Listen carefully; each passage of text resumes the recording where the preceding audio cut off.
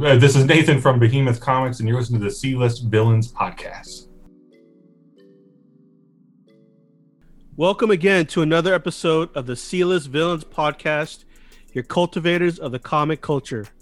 I'm your host, AJ, and I'm joined with E-Man, Luke, and Red, and today we've got a special guest.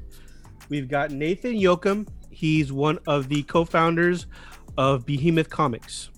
Yeah, Welcome, Nathan. Good to see you. Bienvenidos. Thanks for coming. Hey. Thanks for joining us, man. Yeah, it's good to be here. How's your day going? Your weekend?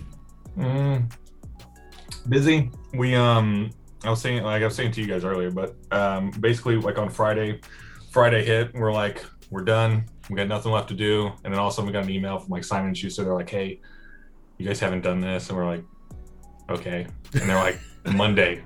We're like, "All right." Shit, all right. So yeah, all weekend has been doing that, and then like we started remembering other things, and now it's like it's just another weekend now. You're the owner of a company, but you still have a boss. You're telling me. Right? Yeah, no, that's spot on. Yeah, Diamond's my boss. Simon & Schuster's my boss.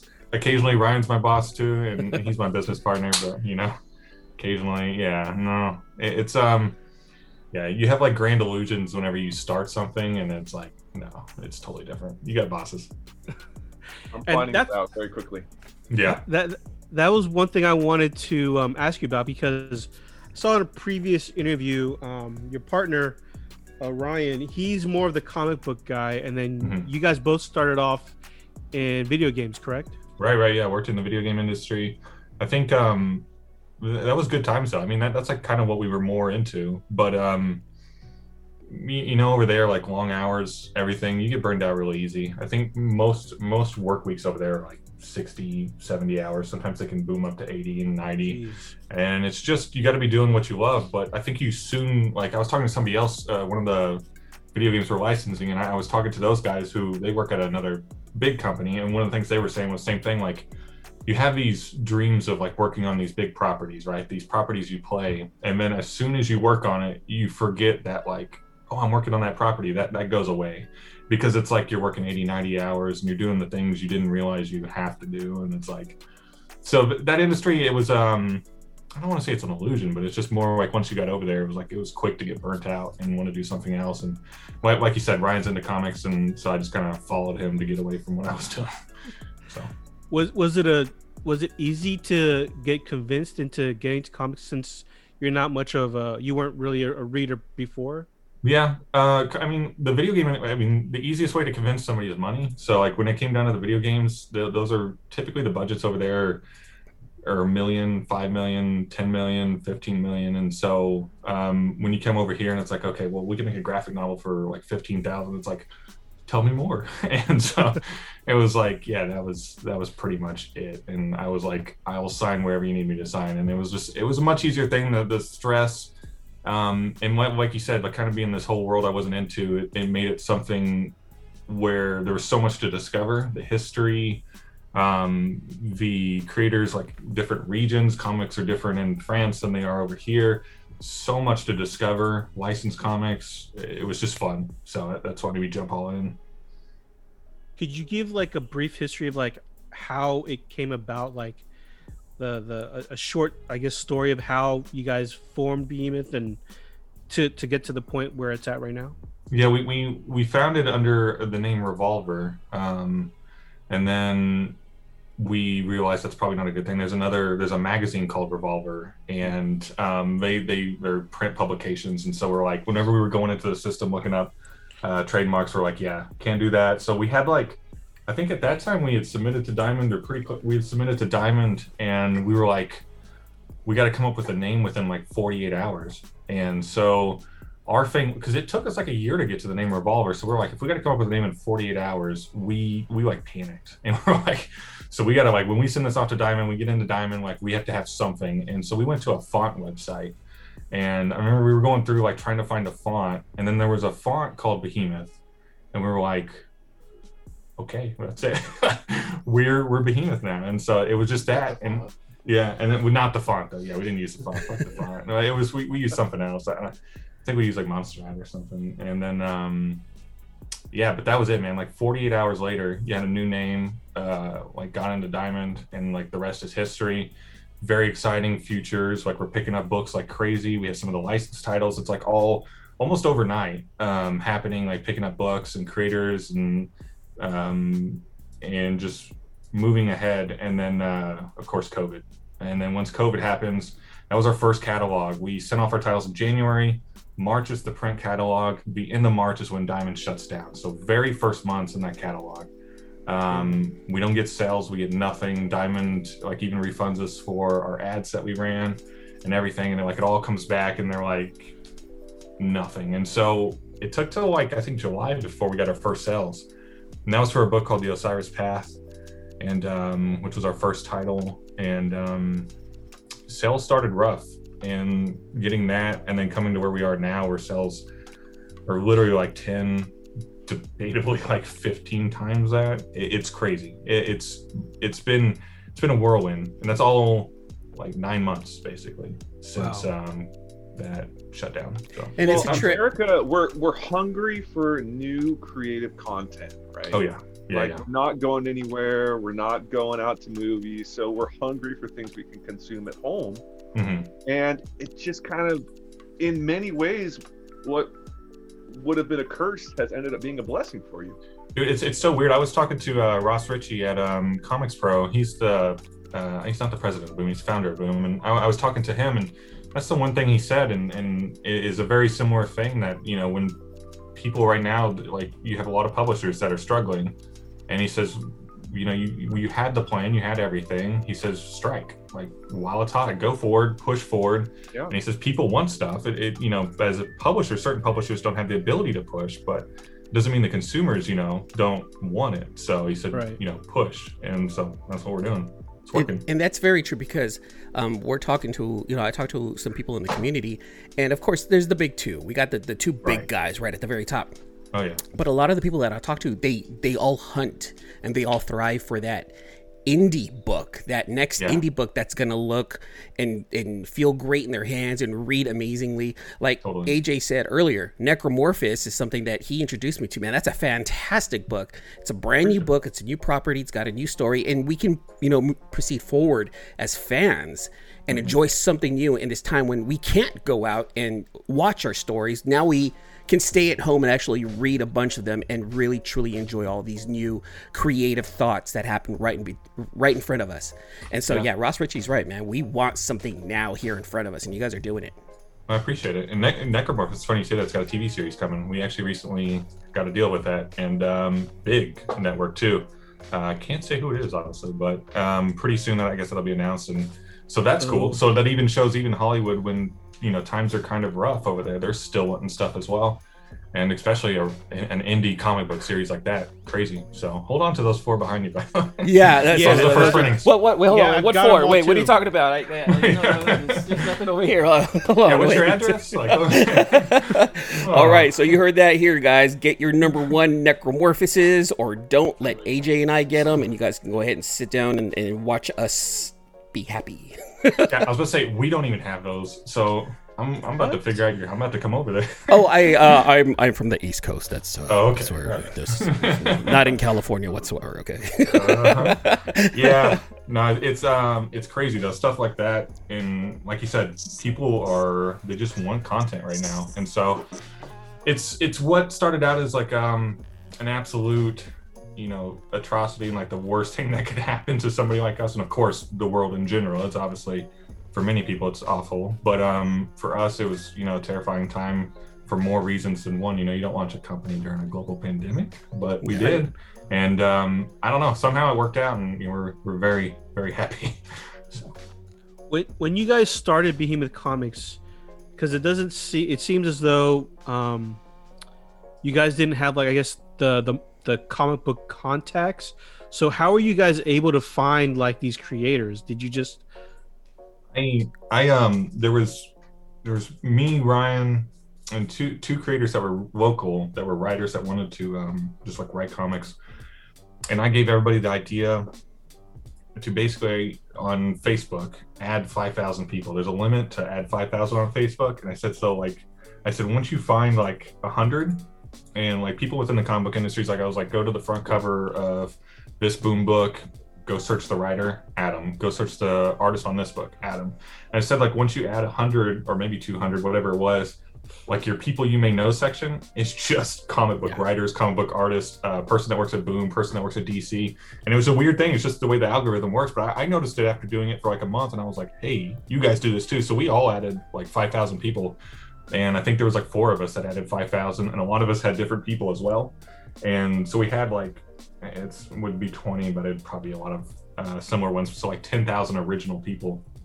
And so like our idea was bouncing off of each other. It was like this person would find this artist, this person would find this writer, this person would find this publisher at this company that we could ask a question about Diamond and stuff. So like it just became like this perfect sphere of like knowledge on Facebook. Weird thing, but that's how we virtually got to where we are. By the way, that also works on Instagram. Guys, that's how we got to our first 1,000 followers in less than a month, because that's what I was doing.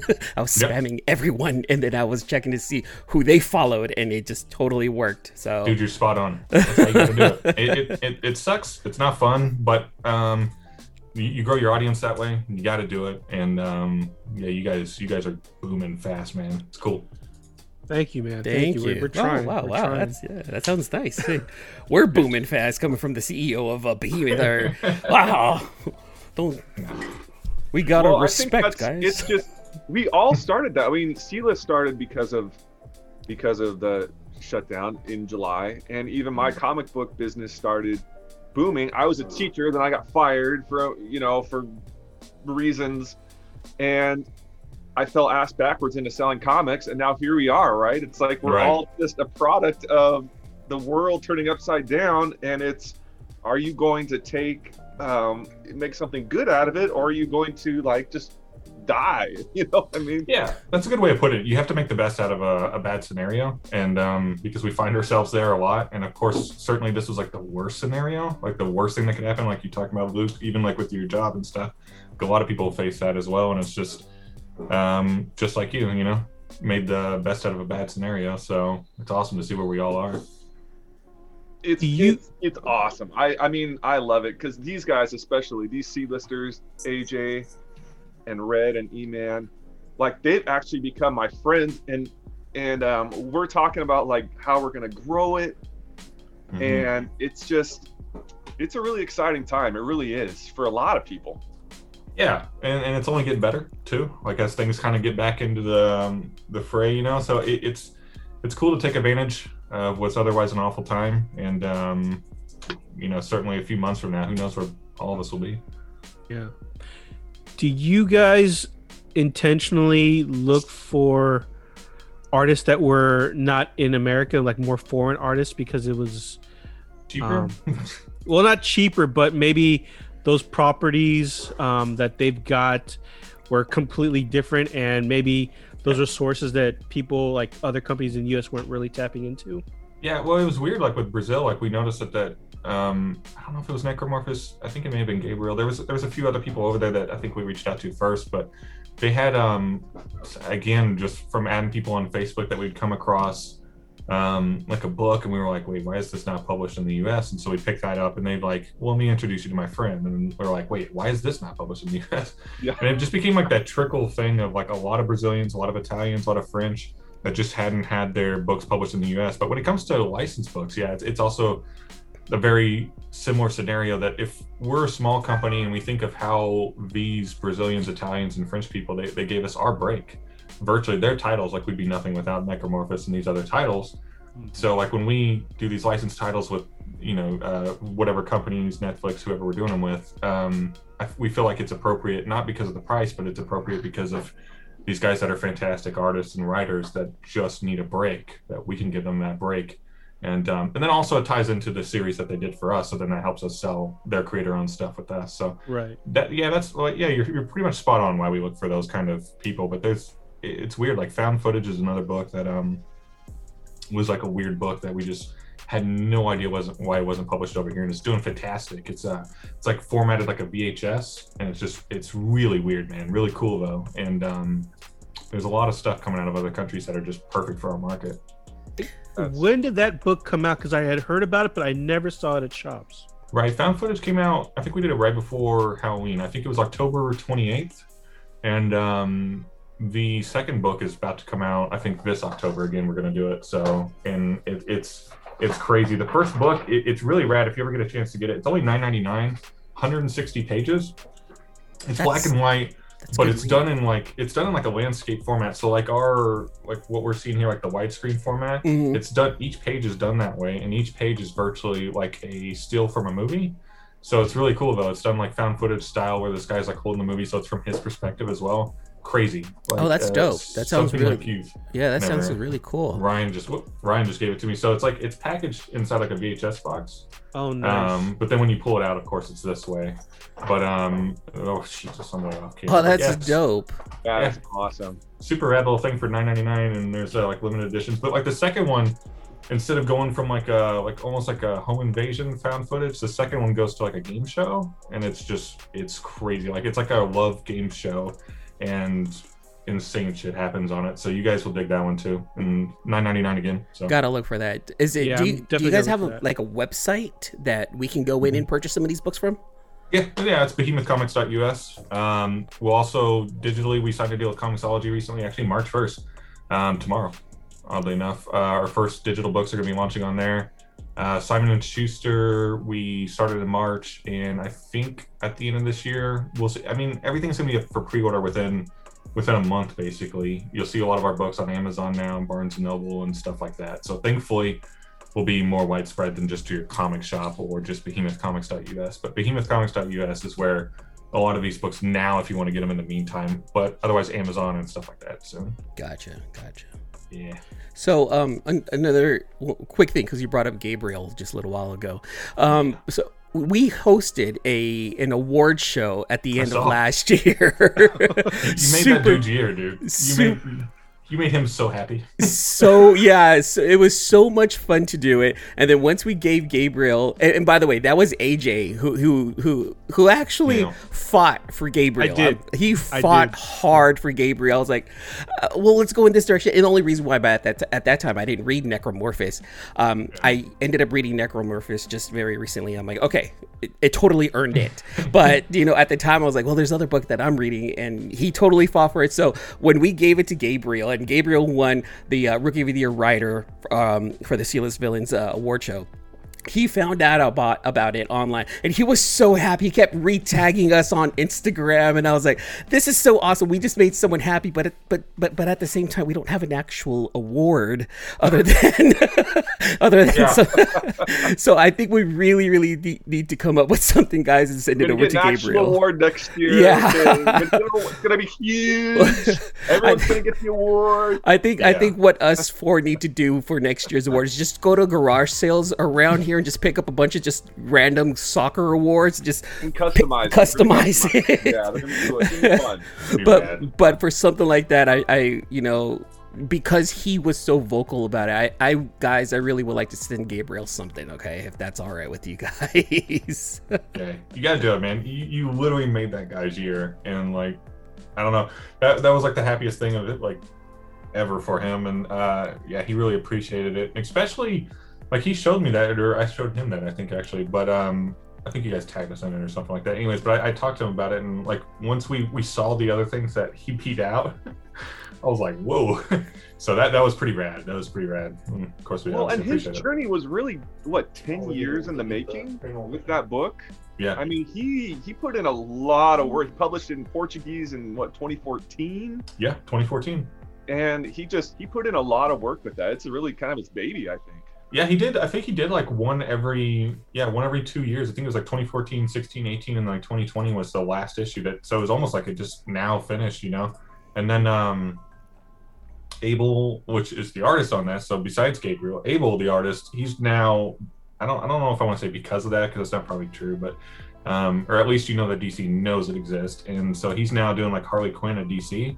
And then he's also got a new series coming up at Image that he's doing that, I can't say anything about. But then, thankfully, we got another series coming with him and Gabriel, which is going to be really rad. I think people are going to dig that, because it's basically like you're bringing back the team of Necromorphous, and which he's going to do, hopefully, they're hoping, because they have to finish that one first, then they're going to do a second arc of Necromorphous. So Nice. Fingers crossed. So. Yeah, 'cause they can't leave us hanging the way they did. No, it's you Yeah, gotta because keep going there with are this. some there loose ends were not tied up on Right. those 4 issues. So. There were some themes in there that was like, whoa, whoa, whoa.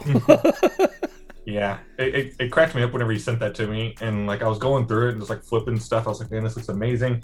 And I was going through, and I get to this page, and I'm like, is that Tom Cruise? I reached out to him, and he was like, yeah, it's Tom Cruise. I'm like, I don't know if we could do that. The way he described it, I think at the beginning of Necromorphous 1, where he's like, it's not about a certain person in Hollywood who follows Scientology at all. Right. Yeah. I was like, Yeah. hey. It's not about Scientology, not about Tom Cruise. I don't even know who Tom Cruise is. Yeah. No. But yeah, that's a great series, man. So excited for that one. So excited for those guys. And even besides you guys, like giving Gabriel some praise, I've seen some elsewhere too, and it's really awesome. And just like I said, Abel at DC and Image, it's crazy. Because I guess that's the whole point of some of what we're doing is trying to get these guys elsewhere. You know, otherwise we're such a small company. That's the point. Besides financially paying them, obviously. So. Right. Can you talk a little bit about You Promised Me Darkness? Yeah, dude. Oh man, that one's a crazy one. So that guy, he's from Argentina, Damian Connolly, and then there's Anna. She's from Argentina as well. Both those guys, I found. Well, guys, one's a girl, but I found Damian. I don't remember how I found Damian, but I found him, I think, on Instagram. Yeah, so kind of like you were talking about, Eamon. But and then I reached out to him and just asked what he had. I was like, "You got anything, dude? I love your art style and stuff." And he told me it's kind of a crazy story. He broke, I think, his wrist or broke his hand like a decade ago, and he has not done any art since then whatsoever. Wow. And so there's a few series we picked up that were done like literally like almost a decade ago, but those he didn't do any of the art on. So like we picked up like there's a book that we published recently called The Strange Disappearance of Barnabas Jones, which he wrote, and he's been writing a bunch of stuff in the meantime the past 10 years, but he hasn't done any art whatsoever, not a single bit of art. And only recently did he pick it up, and his first series was You Promised Me Darkness, and he just started. It wasn't even that long ago, and he just started kind of like sketching some stuff and getting back in, and then started doing some pages, and then all of a sudden, and now it's like every day I'll get like 10 covers from him, and he'll be like, "Hey, what do you think about this one? And what do you think about this one?" And he's just like, he's going crazy at it right now. So you got You Promised Me Darkness, which is a 4-issue series. You got a spinoff called Disintegration, which I think is like 3 issues, and then you got the second arc of You Promised Me Darkness. And then you got another spinoff. Like, this guy is just crazy. It's like he's found his love again of being able to draw, and his art is like almost like Frank Miller, like kind of like a noir Frank Miller and like Sean Phillips. It's really great art style, and I think people will dig it. Like I said, the sales on that, well, I haven't said that on camera, but like the sales for that were phenomenal. Came back literally almost double our highest sales ever. For a number 1, which is crazy for us, being in numbers of where they are. Yeah. So pretty rad. And that's also another one that a film deal is currently being shot for that one. So we have our fingers crossed. We have our agent at WME and our manager at Grandview. They're working a deal on that one. So hopefully within a few months, maybe we'll have an announcement. But that one's going to be rad because it's multiple studios bidding for that one. That's going to be. Which title is that again? Yeah. You Promised Me. Okay, for our listeners, You Promised Me Darkness. You Promised Me Darkness is coming out from Behemoth Comics. It should come out April 14th. April 14th. Be on the lookout for that. I know the title alone. I was like, I'm in. I want to get all the covers available for this book. No. You know what my thing is. I'm gonna buy all of these. Like, don't even worry about it, man. I'm taking care of all of them. They're not gonna be in any of the LCSs around here. I'm gonna buy them all. Buy them all. Yes, we will. We'll be first in line for sure. I appreciate it. For our listeners, can you give us a bit of, I guess, the plot of it so that they know a little bit of what they're getting into? Yeah, well, it's this idea that Halley's Comet, which of course is a true comet, and the idea is that it comes down every once in a while, and every once in a while when that happens, the idea is that people get special auras, and Sebastian and Yuko, which are siblings, brother and sister siblings, the idea is that they were 2 of them that got these special auras, but as special abilities do, they also come at a cost, an unknown cost, and this unknown cost is this evil being known as the Anti-Everything, and you'll see him. He's the guy with the gas mask, the evil guy. And so the whole idea with him is that he wants to get all these special auras for himself. So in fashion of kind of like It Follows and these other things, that he's always kind of chasing after each people that were born with these special auras and to consume them, to basically eat them and get their special auras. So Yuko and Sebastian are kind of on the run. And it deals with like a bunch of like you have like a Pythoness who is like, she's prophesized the end of the world involving Yuko and Sebastian, and so yeah, it's this crazy plot. It's rad though. This sounds very much inspired from anime. Are they hardcore in anime? Yeah, Damien is for sure. Damien, like I don't know. He's really big into stuff like Sandman as well. Mm-hmm. So he's got like this kind of like anime mixed with like really dark stuff. So yeah, it sounds awesome. Amazing. I want all of this right there. Dude, for it's sure. Great. It's a great series. And it seems as though this is, at least from what you're telling me, at least 20 issues in already as far as a plot, right?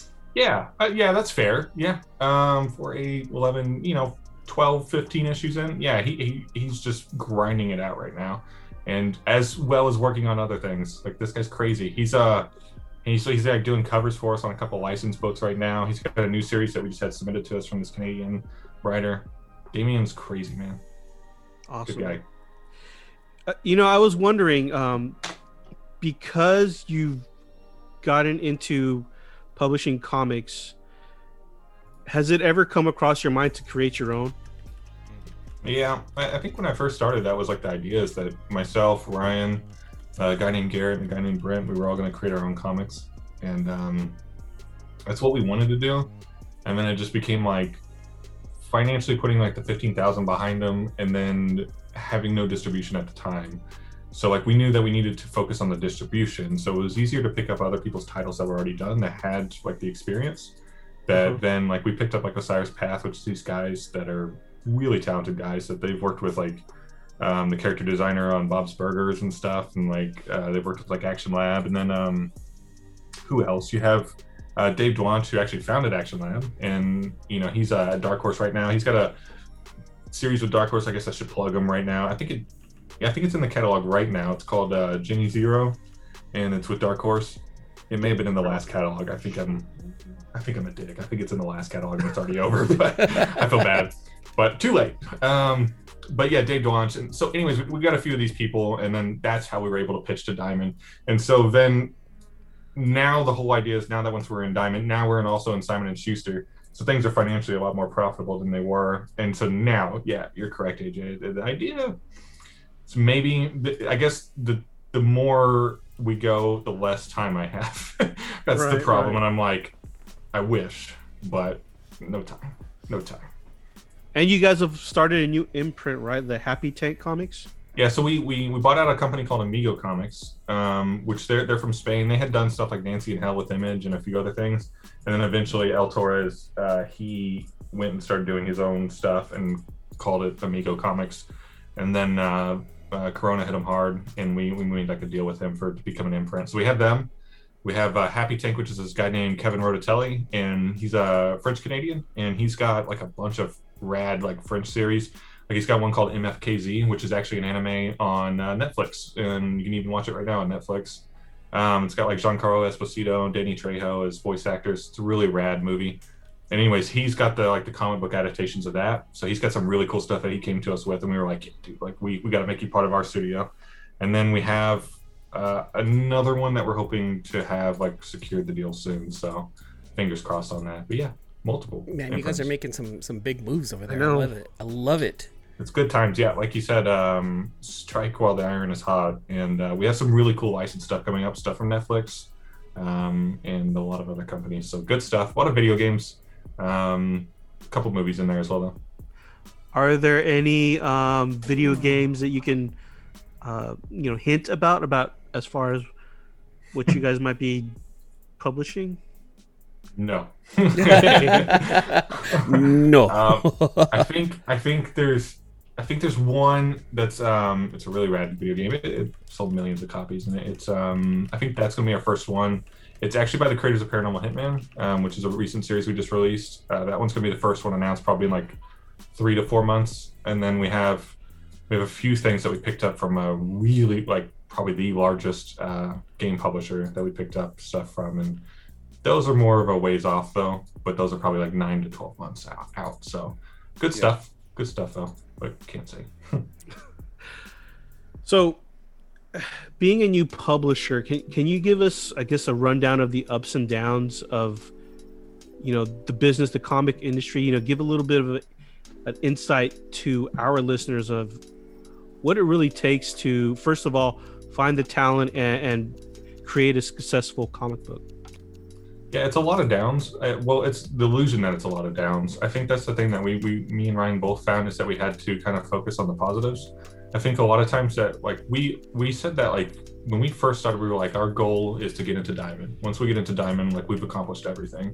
And then we got into Diamond and we completely forgot about that. Like we were depressed and like we were just talking about like, what's going on and stuff. And like maybe it's because of COVID or whatever it was, but we were like, man, like we got to realize that we accomplished everything we set out to do already. And then, then we were like, well, then we need to get into like a book distributor that distributes globally. And then we got into Simon & Schuster, and we kind of like forgot about it, and it's like, and then you start doing licensed stuff with Netflix, and then you're working with these famous actors over here, then you're working with this popular video game that you played like growing up. You're like, I played this video game, and I would have never thought that, we could write like a storyline as part of that video game and stuff. So I think the biggest thing to focus on the ups is to set goals. Once you hit those goals, acknowledge them, celebrate them, and reward yourself. I think that's the biggest thing that we kind of failed at doing early on, and we're trying to focus more so on, is realizing that we are accomplishing things that we set out to do and things that we could have never imagined setting out to do. So I think that's a big thing. Otherwise, there's a lot of downs, but the downs are natural. They're things that happen with starting any kind of company, like a lack of knowledge in a certain area, or unable to afford to do some licensed project that you wish you could do, right. Or a series that you really put a lot of faith in and a lot of money in marketing wise doesn't turn out the way you thought it would. Different things like that. Those are the downs, and those can really get you down if you're not focusing on the ups. But otherwise, the day-to-day stuff is a lot of work, a lot of dealing with the distributors. It's mainly focusing on Comixology, so the digital stuff and getting stuff ready for them, which entails different things than getting the digital files ready for print for Diamond. And then you typically have to get the single issues ready for Diamond while you're getting stuff ready for like Simon & Schuster, the graphic novels. And the thing is like Simon & Schuster has like a different solicitation period, which is 6 months, whereas Diamond has like a 4 month. So you have to like manage all these crazy dates and times. And like I said, it's tough. It's tough. So like working with the people that we do, like Gabriel, Damian Connolly, Anna, and a lot of these people, those are some of the ups as well that we got to remind ourselves of. A lot of the people that you work with and you meet along the way make it all worth it. How many, just out of curiosity, how many, I guess, creators, unknown creators, send you guys like solicitations for comics for them to put to get for you to publish for them?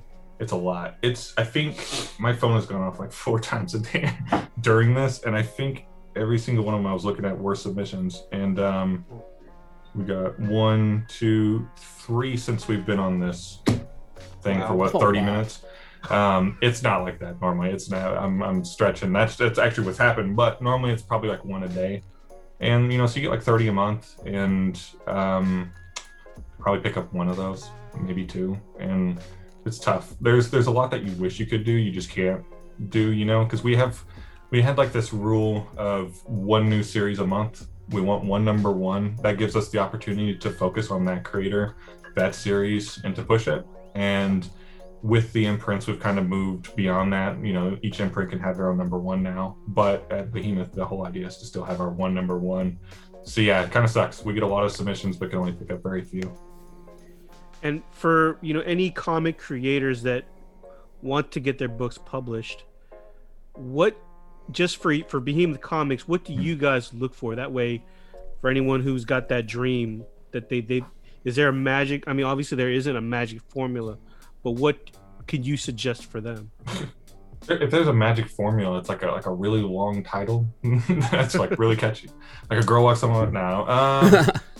No, I don't know. I think we're looking for something unique.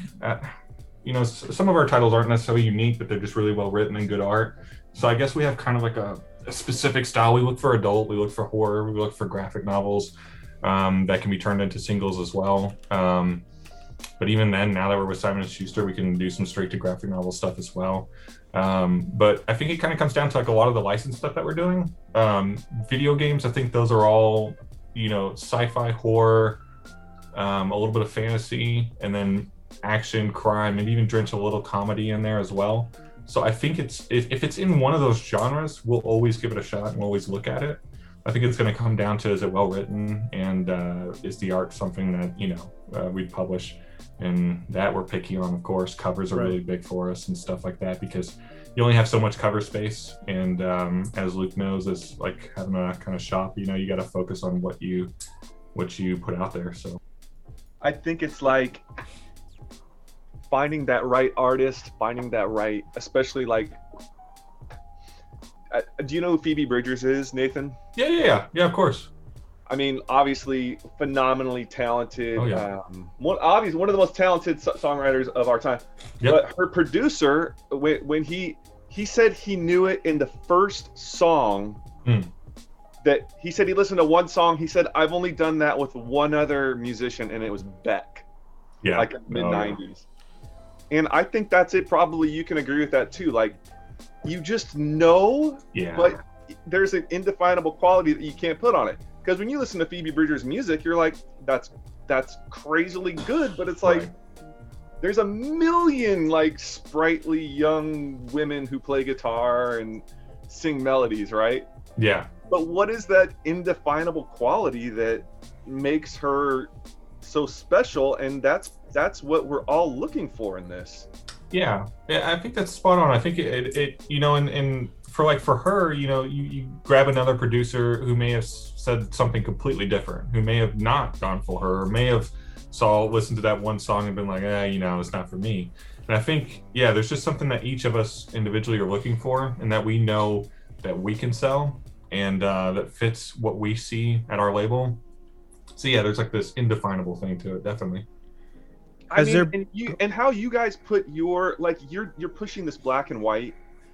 I mean, black and white has been around for obviously even before color, but it's nobody's doing black and white to the extent you guys are, and you're finding this niche that is being successful because you're filling a need. It's like you're playing that song that nobody's playing, and everyone wants to listen to it.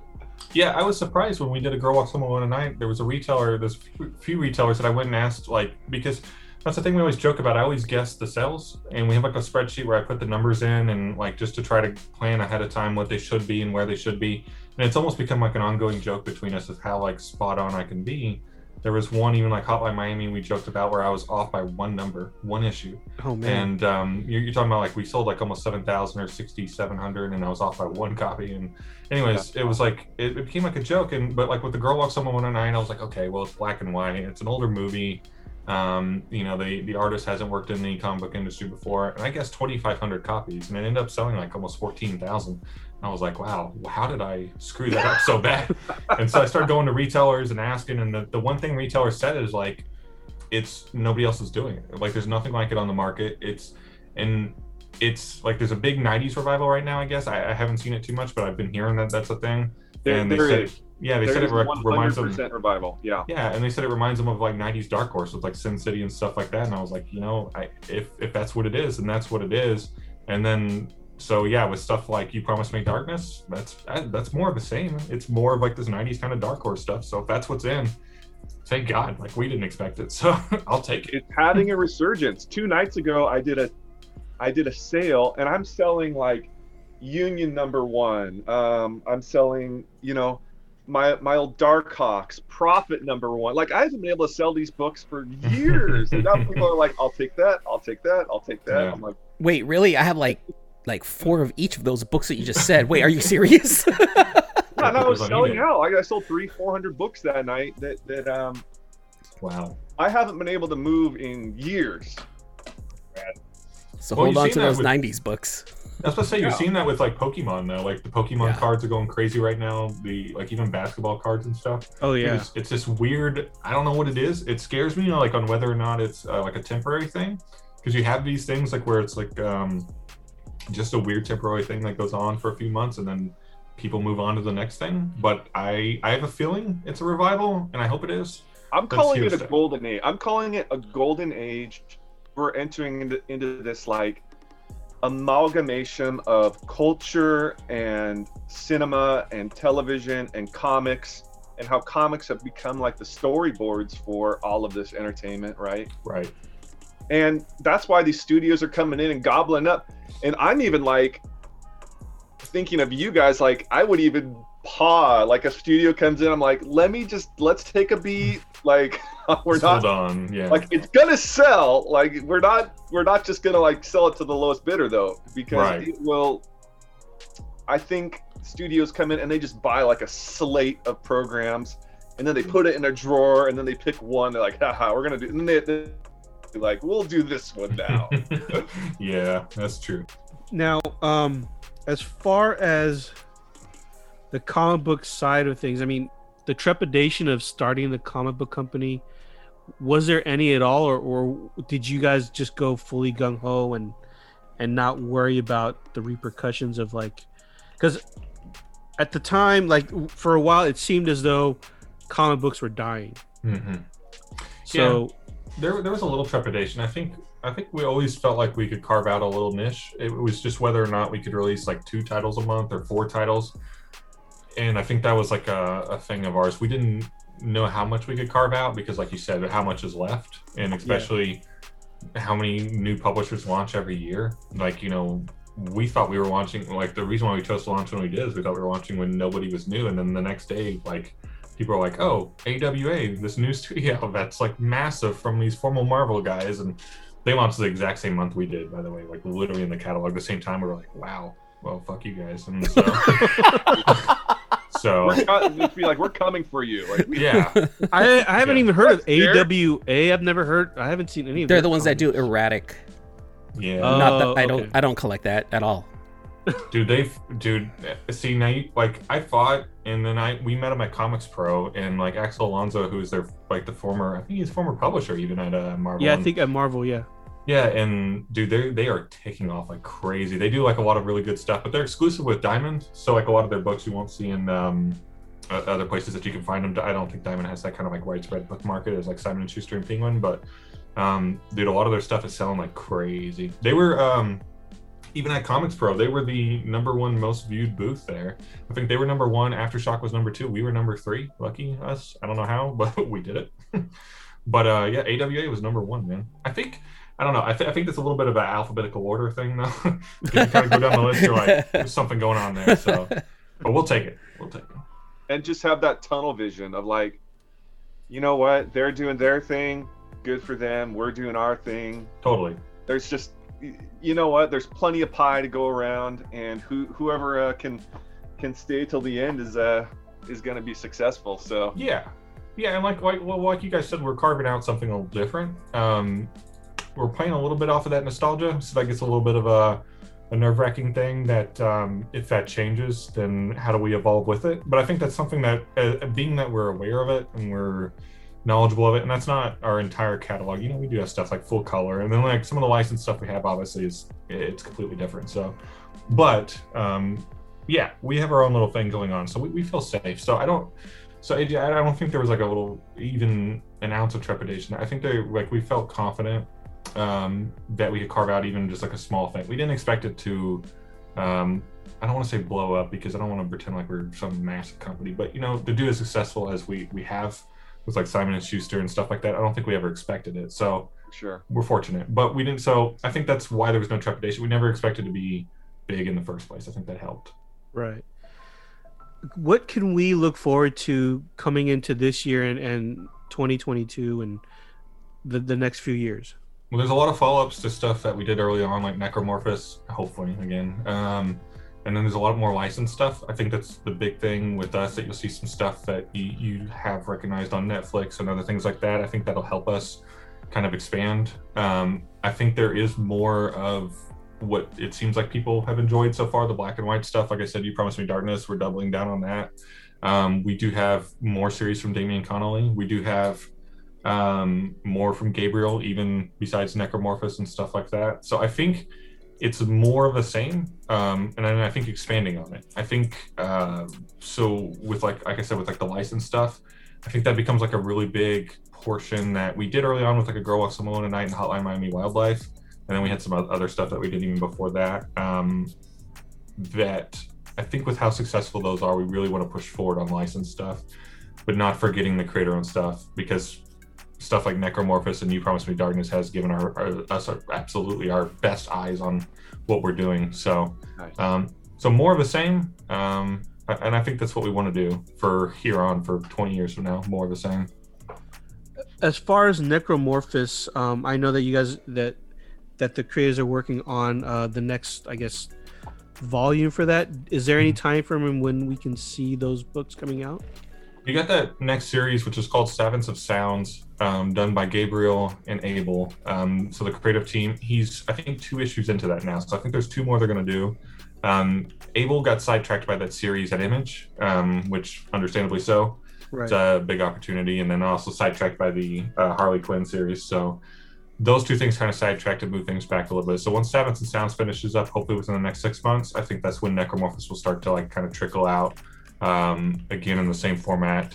So I think 2022 for that one. Savants of Sounds will probably debut at the end of this year. Awesome. Yeah. With that being said, I know that E-Man has got some rapid fire. I know that you have to go, but E-Man does have some rapid fire questions. Bring him, man. Bring him. Go on. Rapid fire questions, Nathan. This is just for our listeners and for your fans to get to know you a little bit better. So I have some fun questions here. They're going to come at you quick, so you're going to answer them as quickly as you can. All right, my friend? Got it. Ready? Go. Coke or Pepsi? Coke. Favorite vacation destination? Tokyo. Favorite video game in the last 5 years? Fallout 4. Favorite junk food to get the creative juices going? Doritos. Left sock or right sock first? Dude, that's a weird question. Left sock. First concert attended? First. Chevelle. Biggest project you're most excited for in 2021? Netflix movie adaptation unannounced yet. First purchase after winning the lottery? Drugs. Let's go for it. King size prime rib or a behemoth size ribeye? Behemoth size ribeye. What are you talking about? And one about? last question.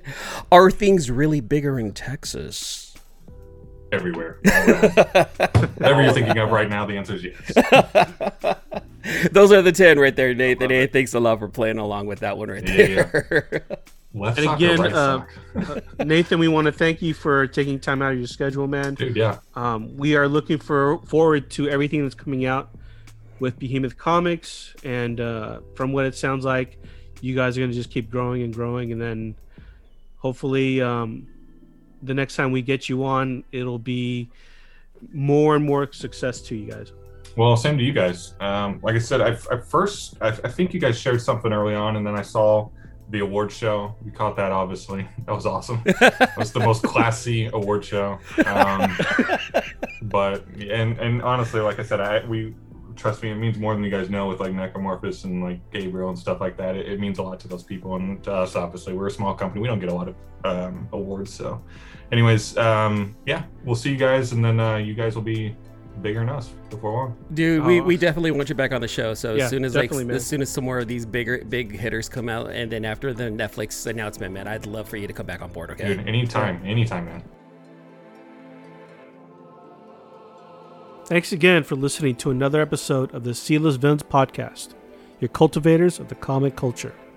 Make sure you follow us on Facebook and email us at sealessvillains@gmail.com.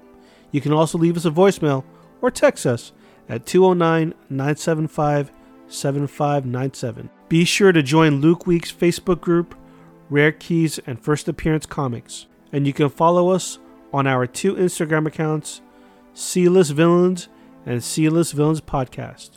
Lastly, follow the villains on their separate IG accounts, at Luke Weeks, at C-List Villainous Red, at C-List E-Man, and I am at AJ the Comic Collector.